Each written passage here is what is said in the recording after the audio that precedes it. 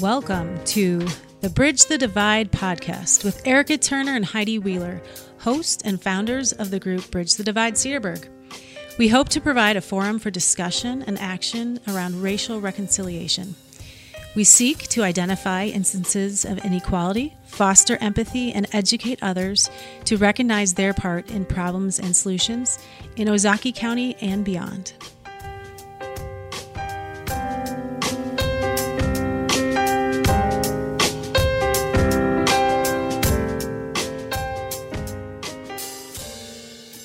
Hello, everybody. Thanks for coming back to the Bridge the Divide podcast. We have a guest today, Jandora Kelly.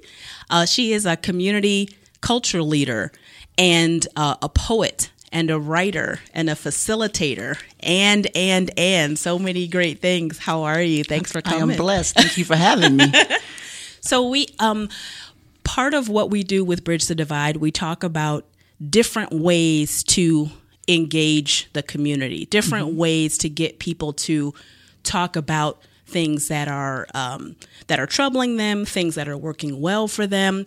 So tell me about your title as a community cultural leader. What does that mean? What do you do? Actually, the title community culture leader is something that I actually came up on my own. Okay. And the reason being is I call myself anointed. Okay. And I say that very proudly and humbly. With that, I cannot be categorized as a writer. Okay. I cannot be categorized as a facilitator. And I look specifically at my purpose. And my purpose is to build community and positive culture. The writing, the facilitating, the speaking, the poetry is all ways and strategies, storytelling, personal experiences. These are just strategies that I use towards my purpose. So with that, community culture is what I came up with. And I kind of lead these things. Okay, So I like it. Community culture leader. I like it. And where are you based most often? Do you? Right now, I am currently based on my own. Okay. Just serving the city of Milwaukee. Okay. For the past about 12 years, I had served in charter schools. Okay. I have served at the Academy of Learning and Leadership, Milwaukee College Prep, Okay. and also Carmen High School. Okay. So really touching our youth, and Yes. you think that from what you've experienced, they kind of need that. The thing is, though, I started out with the focus on youth. Working in schools, of course, you get to know their parents, their families, representatives of the community. Along with that, these youth grow into adults. And I actually followed those youth into adulthood. Okay. So I had to just label it community because I'm community driven. Okay. Not just youth or women. Okay. It's community driven. And how did you get there? Where did this come from? Just one day did you decide, I'm going to go out and kind of talk to people? Well, actually, it started as a young girl. I started out even as a teenager working in youth programming. Okay. I've always had the gift of communication. People have always listened to my voice. However, I did not learn to appreciate the gift of my voice until I got older. As I got older, I was called into prison ministry. Okay. I was called into youth groups. I was called into doing things here on stage, and I started to connect the dots. And instead of looking at what I was doing, I connected the dots to the purpose to which I was serving. And with that, I ended up leaving corporate America and going into the schools. As I went into the schools, I realized that what I did not just affect a school day. It affected the lives of people, whether it was their parents, their representatives in the community, and that's what I started my focus on. Okay. Wow. that is no small or easy task. It's not. And as you go through life and you work different jobs and you have different experiences, you realize that your purpose is something that you will always be called back to. Okay. And with that, that's what's always happened. I've always been called back to my purpose of building community and impacting lives. And what kind of impact have you seen, whether it's been in the community, as a whole, or in some of these pockets of areas you worked in? I look at everything from individual student success. Okay. I look to building culture in classrooms with staff members of different organizations and businesses, personal and community groups like your own, or even within a family. We do circles within my own family because it's just a positive and structured way to communicate. Right. So I just start taking it wherever it's needed. So when someone asks me, what audience do you serve? What audience needs to be served is the answer. Okay. As we were, talking about some of the work that you've done, we also came across, was it Until the Flood, a play that was down in Milwaukee. Tell me about the play and then what part you Until the Flood is a play it's a one-woman play based off of the shooting of Michael Brown. And with that, this woman took 8 different characters and displayed the impact of this one incident on these 8 different people. These 8 different people range from youth to teachers to people in the community, and she acted out each individual person. With that, it reminded me of the ripple effect that we have through our community, whether negative or positive, gun violence or prayer, there's a ripple effect. So Milwaukee Rep Theater invited me as well as many other community responders, and during the play duration, each night, a community response was made after the production. Okay. And I was very honored to be one of those community responders. Sounds good.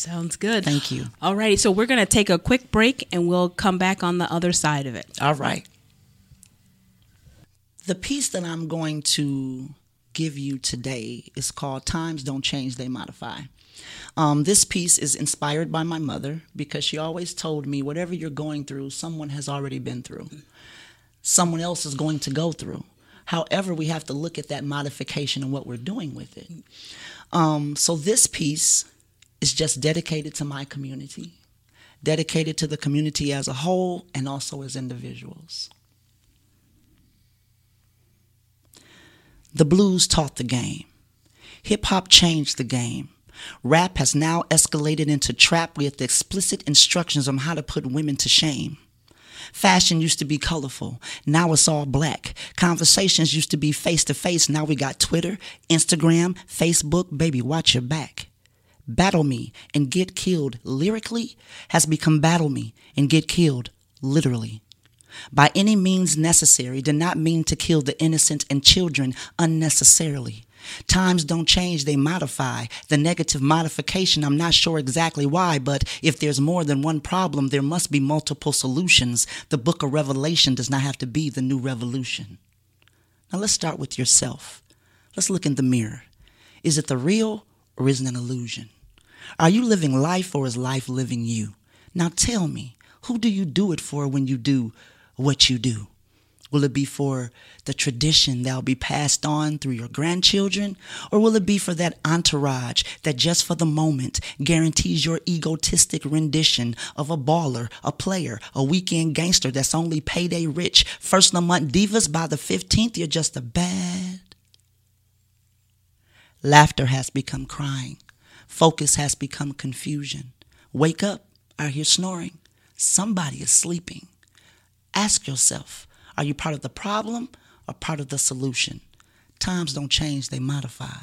The book of Revelation, the new revolution. I'm not looking for Facebook likes. I'm hoping that I might ignite a fire. I am motivated to motivate. I teach compassion instead of hate. I am inspired to inspire. So if I can touch one heart, one spirit, one mind, I know that my purpose is being served. I just don't want the crowds to get caught up in my message and looking for the battle in my words. All righty, we're back again with Jandora Kelly. Hey. Thank you so much. Thank you. This has been a happening studio here for a little bit. It's popping. So we talked about the kind of work that you do with the community, but I want to kind of get specific because the world that we're living in right now, there's some tough stuff happening. There's some things seem big and overwhelming. Some things seem little, but it's just a lot. So how does what you do and what you like to do, how does that relate to what's happening in the world right now? How do you connect those things? Well, as far as me practicing a mindful lifestyle and encouraging others to live a mindful lifestyle, you don't always see the effect in multitude. Mm-hmm.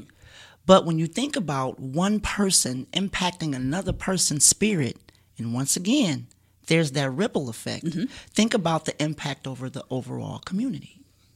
Mm-hmm. And that's what I focus on, that ripple, mm-hmm. right? Now we've invited you to a community. You know, this is a small big city. Hey. You know, we're 12,000 people. Yep. We've talked before about it being a fairly homogenous community. There's mm-hmm. not a lot of diversity in skin color. There's not a lot of diversity in religion, I think, even. Mm-hmm. So there's, mm-hmm. There's a lot of sameness going on. Yes. So how can what you're doing help us? We're trying to talk as a community. We want to do things that will better ourselves. Right. Well, part of being mindful personally is to think before you speak and to think with the heart and mind. Also, being mindful is to be mindful of the moment that you are in. Mm-hmm. Do not bring something from the outside into your moment, and do not take anything from your moment into another moment. Uh-huh. So if we're talking about differences in hair or skin color, mm-hmm. and we accept the impact that we're feeling and the awareness that we're feeling, and we're open to it at that moment, mm-hmm. and we take that energy into our next interaction. We don't take into the next interaction, hey girl, we just talked about how your hair looks different than mine. Mm-hmm, mm-hmm. No, we're not talking facts. We're talking about being mindful of the impact of your words and your actions on an individual and on a community. Right, right. So we, sorry for those of you who are missing tonight, because we're gonna do some of that stuff tonight here at the Cedarburg Library mm-hmm. for a Bridge the Divide meeting. Jandora, what happens next for you? What do you do after tonight? I mean, I feel like this is the big world here. What are you doing next? Well, personally, I'm taking my life experiences, my testimony, and I'm writing a book. Okay. I'm writing a book called Enlighten Your Load. And the purpose is to carry the baggage that you have to carry, but you can still live in peace with yourself and other people. Mm-hmm. Use your pain for purpose. Your life can be your message. So no matter what you've been through, you don't have to suffer every day because you've been through something. Mm-hmm. You still deserve to live. You still deserve to love. You still deserve to laugh. So in my book, I'm going to take some of my poetry, reflections, even personal life experiences, add a little bit of prayer to it, and even some questions for the reader to answer for themselves. Okay. Well, that's a whole lot. And I was just thinking, I'm going to go to dinner and go to... No, you got to have a pen for my book. Right. I'm ready. I'll be first in line. I'm even considering some coloring therapy within the book as well. Okay. So let's just see where it goes with this, right? Okay. All right. Yes, ma'am. You do what you do. Thank you so very much for joining us. I appreciate it. I'm honored.